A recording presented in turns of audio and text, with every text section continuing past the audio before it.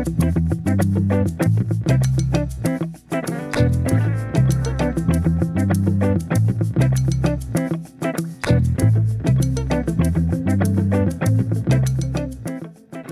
I'm Stuart Chittenden, and this is Lives, a conversation featuring fresh voices and diverse perspectives on culture, community, business, and more.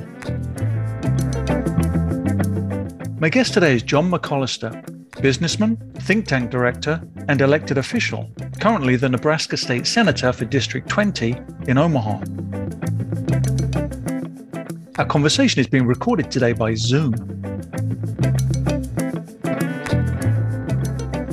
John McCollister grew up in Omaha and graduated from the University of Nebraska in Lincoln with a degree in business administration. He then embarked on a 35-year career with McCollister & Co., a three-generation family business that manufactured lubricants for large commercial, industrial, and private label customers in 14 Midwestern states. From 1979 to 2008, McCollister served as a publicly elected member of the Metropolitan Utilities District Board of Directors, which provides natural gas and water to the Omaha area. In early 2009, McCollister was named Executive Director of the Platt Institute for Economic Research, a nonprofit free market think tank. In 2014, Senator McCollister was elected to the Nebraska legislature. He is currently a member of the legislature's Executive Board, the Revenue Committee, and the Government, Military, and Veteran Affairs Committee. He is also the Vice Chair of the Planning Committee. During his tenure in the legislature, McCollister has promoted criminal justice reform, accessibility of public benefits, climate change, and renewable energy legislation. Senator McCollister, welcome to the show. Well, thank you, Stuart. It's good to be with you. Clearly, this is a long and multifaceted and expansive career in many public and private ways. And so I wanted to start at the beginning and ask you, I think you were born in Moline, Illinois, even though you grew up in Omaha. So tell us a little bit more about your childhood. Well, it's rather unremarkable, I think. Played Little League baseball, did all the things that kids do. I grew up in Dundee and went to Dundee School with Bob Freeman and a lot of distinguished alumni. Then on to Lewis and Clark for 2 years.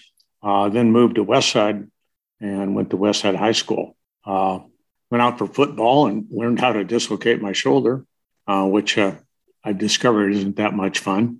Then went on to college at the University of Nebraska in Lincoln and earned a degree in business. So rather unremarkable, I think. I wasn't distinguished as a scholar either in high school or college, but I at least graduated. My mom had to pay all my parking fees before I graduated because I guess I left a sizable bill. She paid my parking fees and I did graduate. That suggests at least a certain mischievous devil-may-care attitude somewhere in there. Well, perhaps so. And maybe as we continue, we'll see traits of that continuing. I'm reluctant to let you go with the expression unremarkable. And because there must have been some experiences or family context that perhaps help shape the man that you have clearly become over the years. Not least, for example, perhaps being the son of a former Republican congressman. So I'm wondering, as you look back on your formative years, what were some of those, experiences that influenced you? Well, I took a semester off of college to help my dad get elected to the House in 1970. And I went through towns and I would put up posters and put out campaign signs and did all of that kind of thing. So I have had a great deal of experience in politics. I suppose there's been a McCollister on the ballot maybe a third of the time over the last 50 or 60 years. My brother ran for mayor and was a 2-term county commissioner. And of course, I was on the MUD board for 5 terms. And so, yeah. And then my dad was a congressman for 3 terms. But before that, he was a county commissioner for 2 terms. So, the family does have a pretty wide background in politics. So I suppose that is a factor that we should mention. What was it that motivated your father to be involved in public service? He was appointed to the county board. One of the county commissioners died, so he was appointed to do that. He was involved with Republican politics when Republican politics were much different than they are now. Of course, that was the Republican Party of Eisenhower, Nixon, and a few other folks that would be called rhinos now. But he was involved in politics and enjoyed it.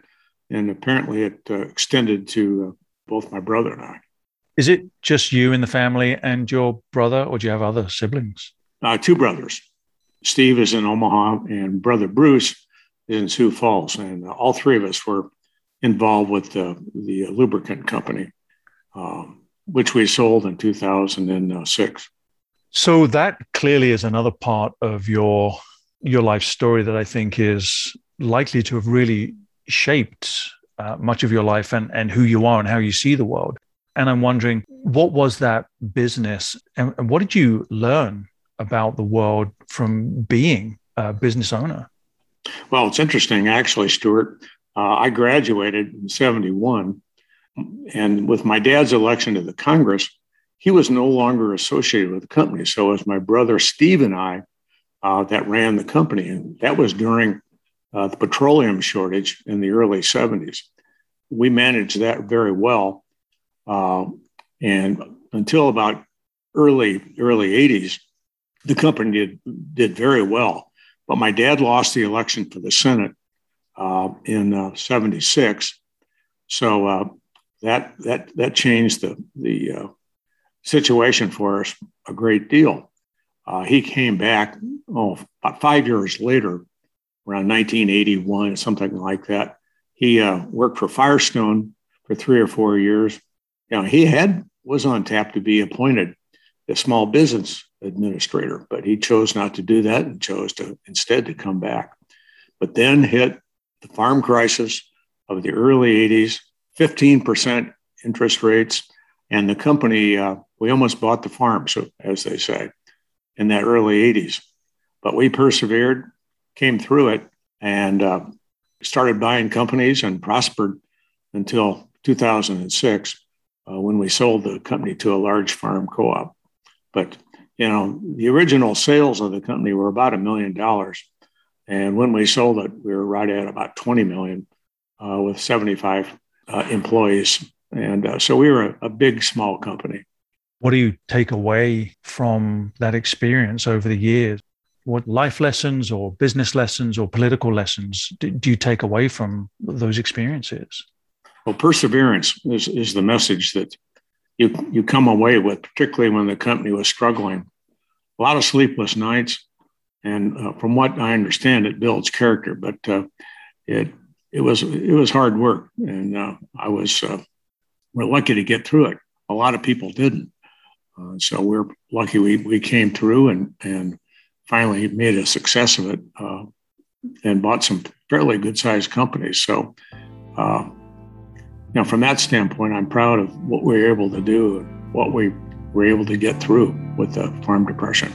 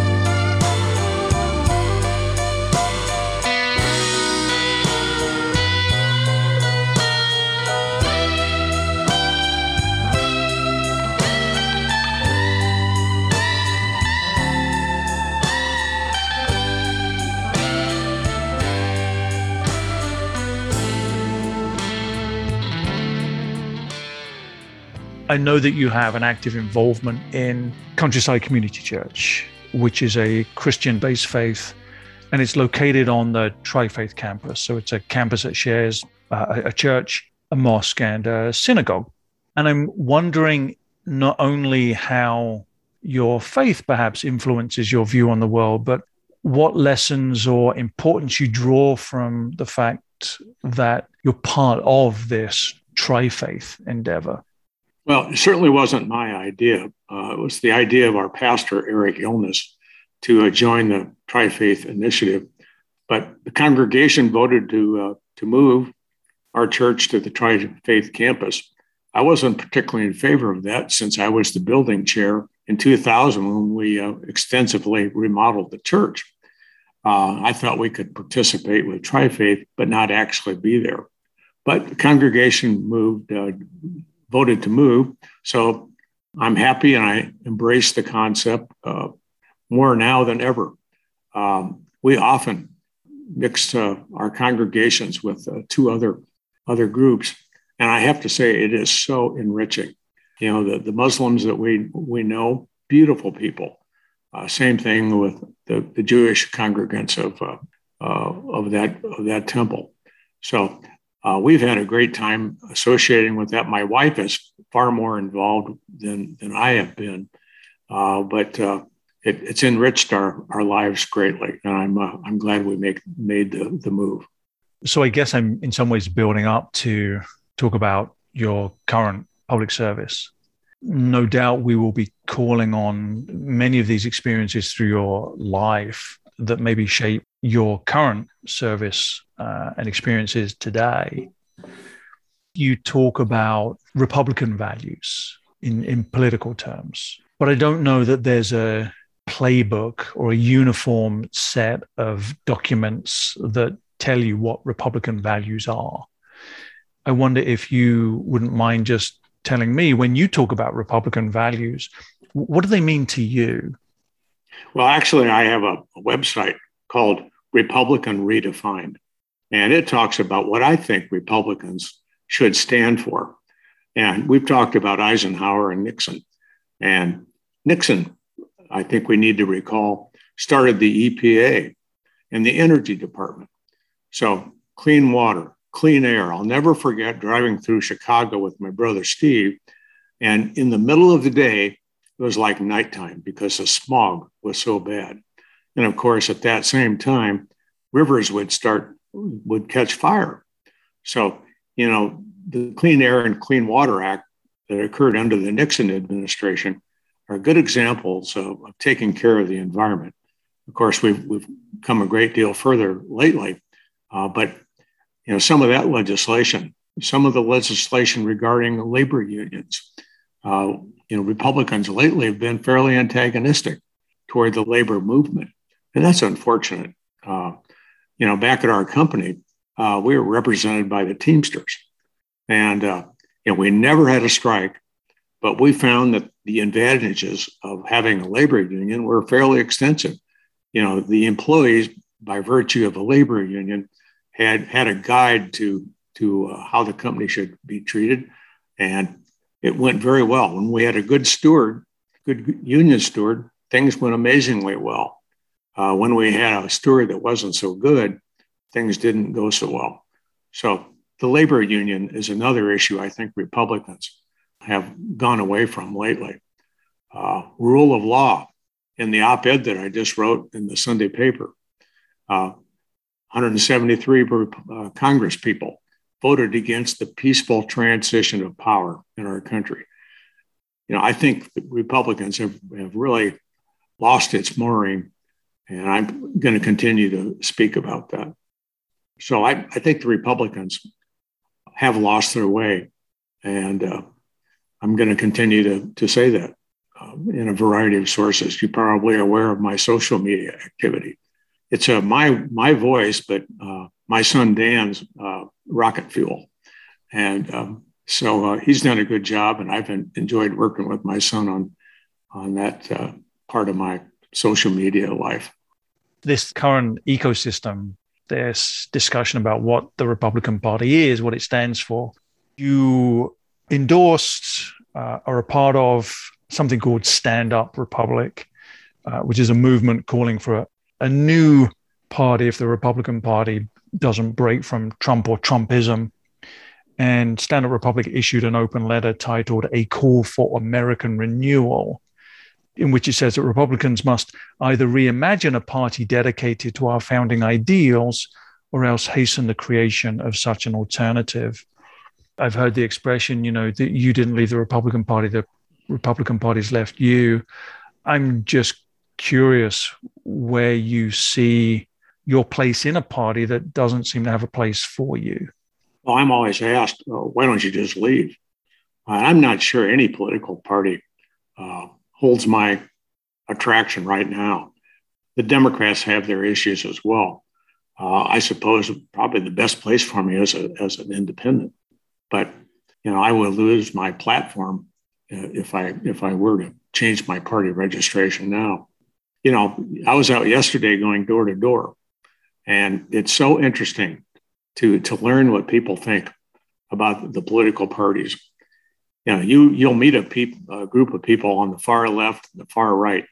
But I'll tell you, Stuart, most of the people are in that middle band, and so the parties really don't count for much for most people that you come in contact with. They would prefer a moderate to somebody in the far left or far right, and I hope I exemplify that position.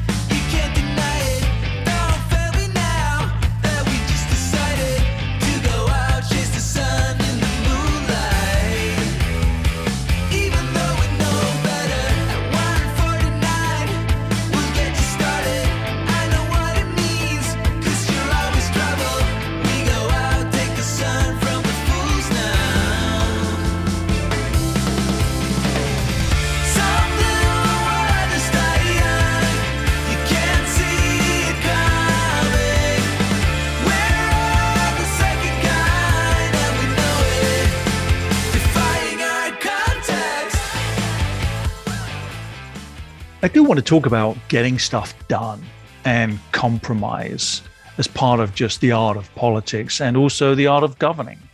But maybe I'll just talk a little bit perhaps about the bad news and the dark side before we maybe emerge out into that sort of positive action.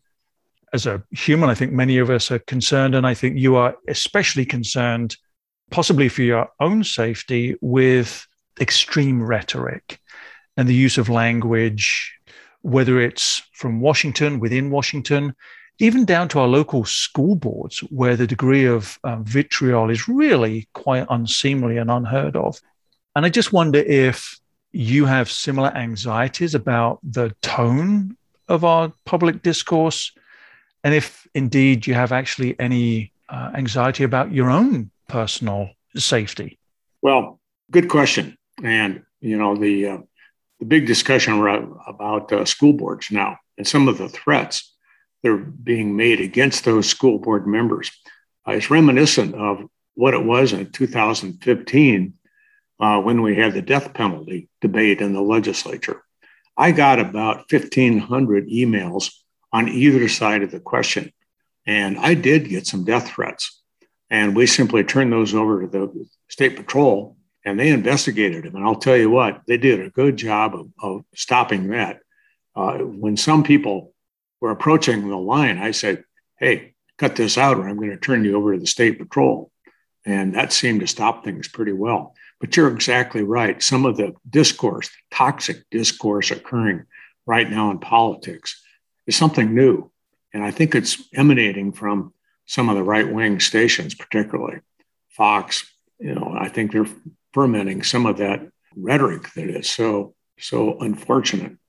No, I've seen it, and I still get some emails that are lambasting me for this or that. But the death penalty debate was the wildest, and it had people with strong opinions on both sides. Now, do I fear for my personal safety? Nah. I'm 74. Had a great life, great family. If they want to take me out, go ahead. I've had my money's worth. So, but no, I don't think my colleagues or I really fear for our personal safety. In Nebraska, it's a little tamer, I think, than perhaps other areas of the country. Well, there are those somewhat, to me, as someone who grew up in a country where seeing a gun in public was never something one encountered. You know, here it's a totally lawful constitutional activity. And I totally understand the constitutionality of that. But nonetheless, just given my context, it feels a bit startling to see images such as I think it was the Wisconsin State House of last year, with citizens standing in the public galleries with long weapons and this sort of thing. It's an expression of a right, but it made me feel intimidated just looking at the images. You know, 2 years ago, we had a bill in the legislature before the Judiciary Committee, which brought out all of the folks, the gun owners, and they brought their AR-15s, pistols and everything else into the legislative chamber, and they had that right. You're aware we don't even have metal detectors going into the State House, Capitol building. And so here they were in a legislative hearing with an AR-15 testifying in front of the Judiciary Committee. So I know exactly what you're talking about. It was interesting to talk to the State Patrol about that, and they weren't unduly concerned. But I tell you what, they had 10 officers there. If anybody would have tried anything, I'm sure they would have dealt with it effectively. So, yeah, I've had a couple of gun legislation bills, but they sure don't go anywhere. Did you or any of your colleagues express just a hint, a little twinge of anxiety? Oh, absolutely. Yeah. I felt the presence of the State Patrol to be helpful in that respect, but some of my colleagues were still concerned about it and still are concerned about it. So I know that is an issue, particularly for some of my colleagues. The last public statement you've made that I'll mention sort of in this category before we think about some of the work you've been doing across the aisle and for your constituents in the state broadly. You mentioned sort of a media public discourse fermenting rhetoric that wasn't positive. And you've called out these entities and even your own party for enabling a white supremacy. And I just wonder if you've had any hesitation looking back on that or any blowback. It's really quite interesting. After that August 4th, 2019 tweet that we put out, I suppose I got another 1,000 emails.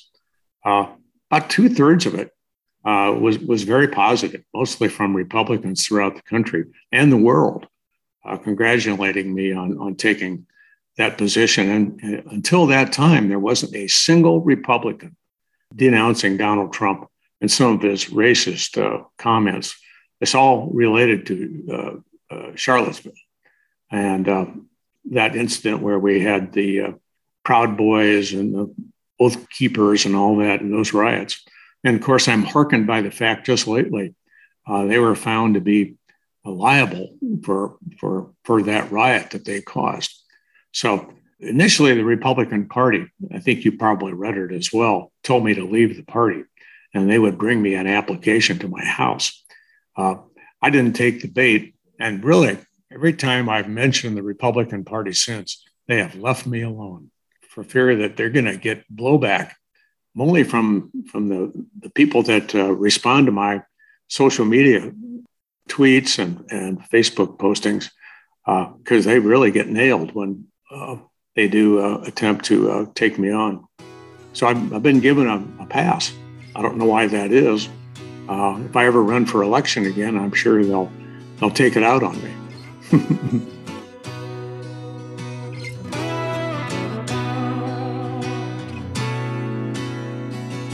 On our way to redemption, I forgot to mention that I have a strong urge, a thirst for the worst. Inside daydreams, I can see past the caravans, be caught inside an oyster, shimmering, glimmering.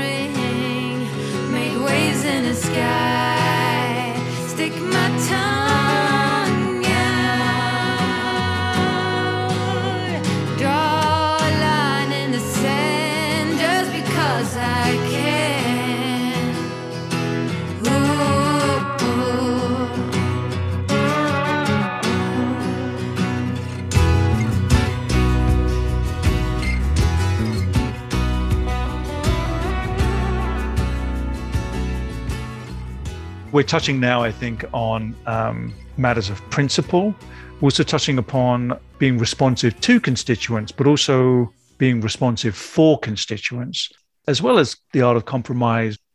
I want to highlight a quotation that you have on some of your campaign coffee cups.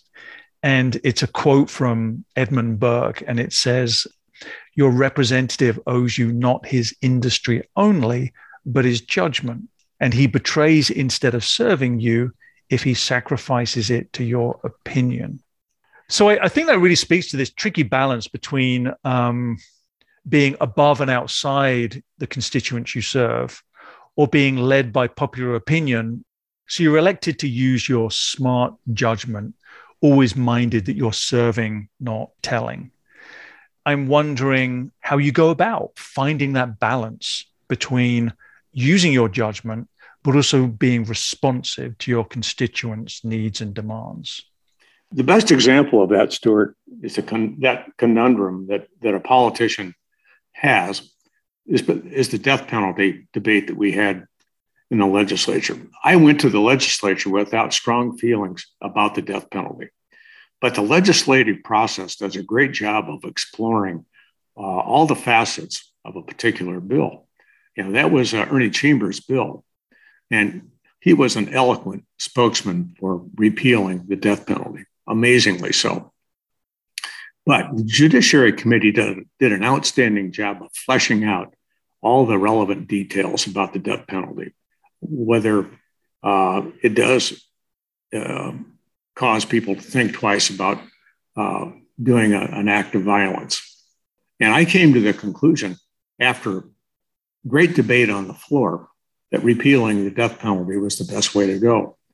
But you have to remember that my constituents did not have the advantage of that debate and all the things I learned about that, or all the emails that I got.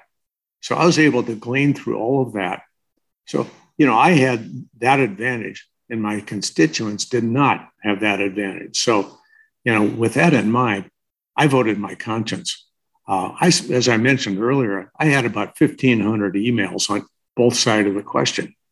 And so how is a politician to make a judgment on the best way to go based on what constituents want when the number for and against are about the same?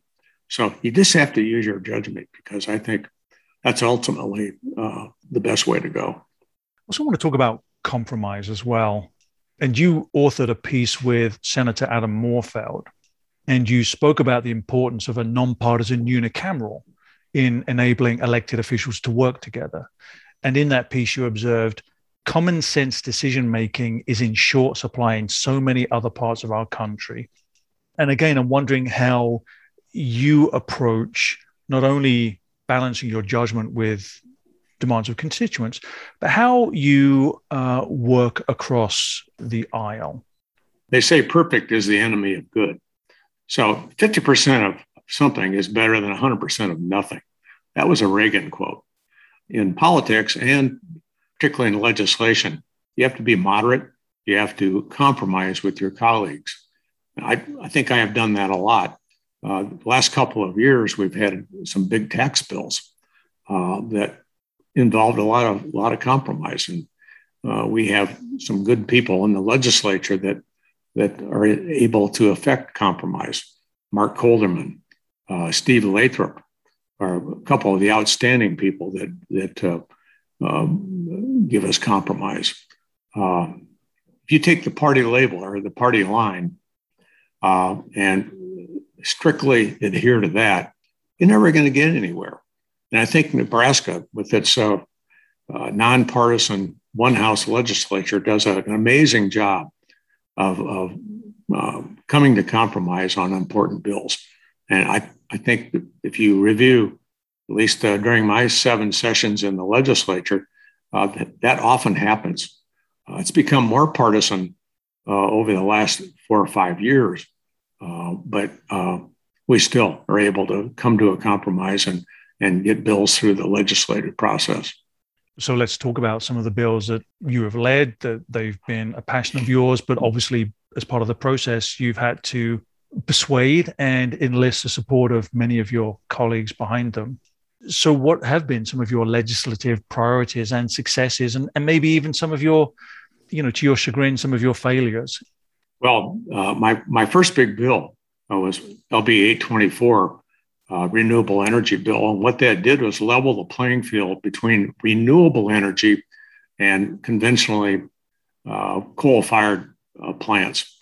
And since that time, Nebraska has put in $3 billion worth of renewable energy facilities, namely wind towers, wind turbines, and solar farms. So that is a cash crop. And of course, farmers get a benefit from that with landowner payments, and counties are able to help reduce property taxes with that bill. So that was a good one. And I couldn't have done it without the help of OPPD. They realized what a good thing renewable energy is. And I think we've all seen the benefits of that. Energy prices, at least in Nebraska, have stayed fairly constant. It's just this year, I think, is the first year in 3 that electricity prices are going to go up, primarily because of renewable energy. Other bills, we talked about in the past, SNAP, food stamps. And it took me 6 years to get that bill out, LB 108, and that was passed just in the last session. And I really had to fight through that one. It was vetoed by the governor, and we had to find 30 votes, including a good number of Republicans, to take care of that veto and override the veto. But that was a good one. Also did a tax bill, the remote sales tax bill, that's probably added, I don't know, $30 to $50 million to Nebraska's tax base. When you order something online, with the passage of my bill, you have to pay sales tax on it, just like if you were to buy it from a store. So that was a good one as well. Some of my other bills, the Veterans Court has been wildly successful. Criminal justice reform has been one of my big topics as well, making it possible for those people that are incarcerated to make phone calls to their loved ones at a reasonable cost. Before that time, the prisons would charge a big surcharge, and they'd simply put it in the jail budget for God knows what. So, no, I've had some good successes, and I'm proud of what I've been able to do in my 7 years.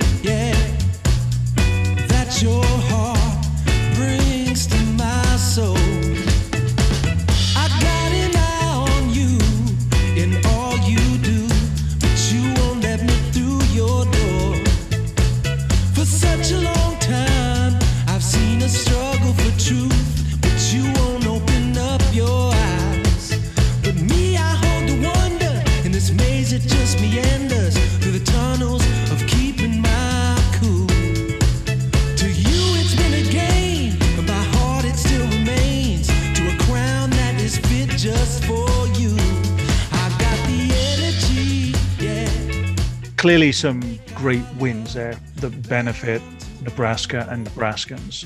But what about some of those that, for the time being at least, have gotten away? The climate change bill is probably what you're speaking of. And given the current folks on the Natural Resource Committee, those bills just don't get out of committee, just don't make it. And that's unfortunate. And so it really comes down to asking people to elect the senators that recognize that climate change is real and we need to deal with it. Nebraska, with just 2 million in population, hasn't been nearly as successful as some of the states on the East and West coasts.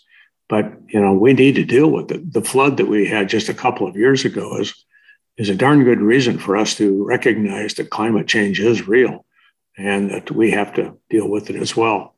But I see that happening, particularly around the country. I think the movement toward electric cars, I think, is going to make a great deal of difference. And I think the public utilities in Nebraska, OPPD, NPPD, they've established 2050 as a carbon neutral time which probably means taking down those big coal-fired plants that they have.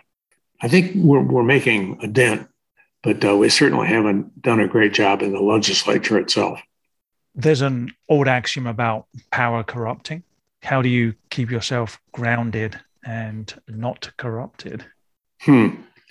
Well, I think the legislators, the state senators, do a good job because the responsibility is pretty well dissipated through all 49 senators. In effect, we are independent contractors. And certainly some senators have more sway than others, but I don't think it rises to a level. You just say, it corrupts. Perhaps the administrative branch in our government has more to corruption in a way because the governor in almost any state has so much authority. But the legislative branch itself certainly does not. We talked a little bit earlier about using your judgment in that sort of Burkean sense, but you also need to have your finger on the pulse of what your constituents' needs and desires are. And at the same time, be sure that you have enough information about what's changing, what's possible, so that you're best able to represent them. So I'm wondering how you go about staying in touch with your constituents, how you are visible to them as well. Well, that's easy. If you want to get elected in Nebraska State Senate, you go door to door. When I ran for the Senate in 2014, I knocked on 11,000 doors. 11,000 doors. That's a lot of doors.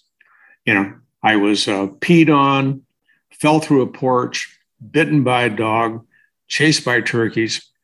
If you want to stay in touch, you go door to door.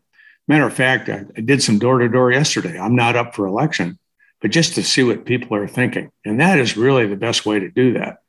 But you also, the juxtaposition is you need to read a lot, not just the New York Times, not just the World Herald, not just the Wall Street Journal, but some of the other media sources that you have. The Atlantic is a great source of information. So read widely, do the door-to-door thing, maybe a few town halls, take phone calls, take emails.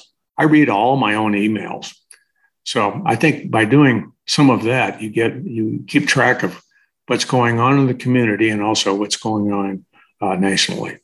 Have you learned anything recently that perhaps has, just something new or surprising? I suppose I did right at 75, 80 houses yesterday.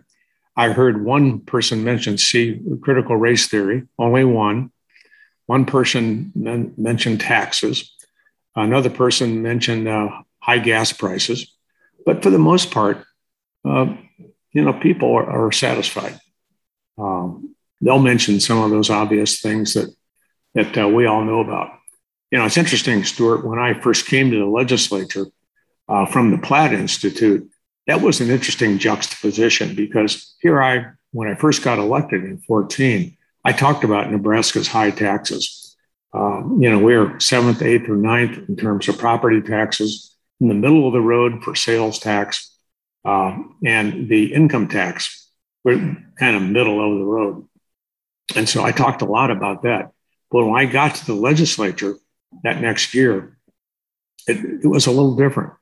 And some of the things I started focusing on weren't related to taxes. Although I should say, I always supported the governor's spending requests. And I supported in the last 2 or 3 years some of the property tax reductions that we put into effect. So I haven't completely forgotten about some of the tax issues, but some of the SNAP issues, renewable energy, criminal justice reform, they've held a lot more interest to me lately than I had in 2014.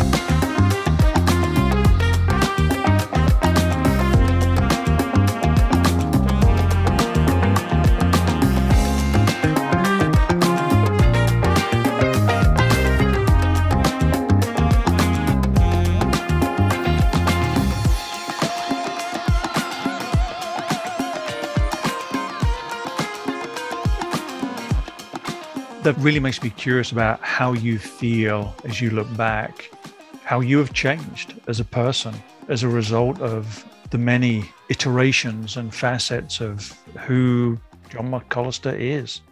Well, I contend I haven't changed that much. Even my work at Platt was pretty balanced. We did foster care. We talked about Metro Transit, but we did some issues that I didn't know much about, charter schools, vouchers, and things like that. But, since I went to the legislature, I recognize how important public schools are. And so I've been in full-throated support of public schools and have not in any way supported charters or vouchers. That's probably the greatest departure from my Platt days, I would say. But I don't think I've changed that much, but I'm sure other folks will claim otherwise. You've had an elected office in various ways, shape, or form for years. I'm curious about what have been the joys of that, but also the frustrations in your time as a public servant. Some of the inane comments that occur on the legislative floor, sometimes are just beyond belief. Unsupported comments, total erroneous facts, things like that. But what I have really enjoyed is working the legislative process. And it is so good in Nebraska. No caucus system. Everybody's an independent contractor. So bills have a good chance. Every bill, in fact, gets a hearing in the Nebraska legislature, and that is unusual. In most states, you'll have a party chairman or caucus leader decide what bills come to the floor. And that's not the case in Nebraska. So the legislative process really does work. And I've enjoyed participating in that. Not only that, I've made some of the best friends of my entire life in that legislature. And I'm going to be sorry to go for that reason, although our friendships will endure, I think, forever. So I'm going to miss that when I leave it in the end of 22. What is going to be your big push? Succeed or not, but what is going to be your big final effort as a public servant for 2022? I'm working on a set-aside bill. And what that will do is enable somebody that's been incarcerated for a low-level felony or a misdemeanor can go to the judge who sentenced that person, and they can hide that person's record for employment purposes only. Now, that record can't be expunged. Only by the pardon board can do that. But law enforcement agencies, the prosecutors, they can continue to see that record. But if a person applies for a job, they can say, I have no felonies. And so that set-aside bill I've been working on for a couple of years, and I really need to get that through this next year. You mentioned earlier when campaigning that you were attacked by turkeys, but I want to know, did they donate or vote for you? Are you saying that those turkeys somehow or another got a ballot and turned it into the Douglas County election commissioner? No, I'm not going down that road, Stuart. I think Douglas County election commissioner does a great job. There's no votes, no fraudulent votes in Douglas County by individuals, turkeys, or any other animal of any kind.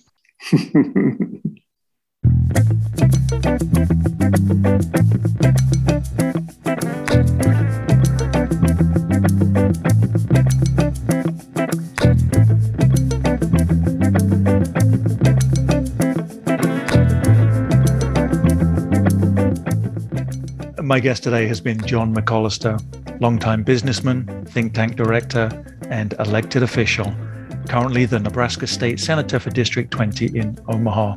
Thank you so much for being on the show today. Really appreciate it. I've enjoyed it. Take care, Stuart.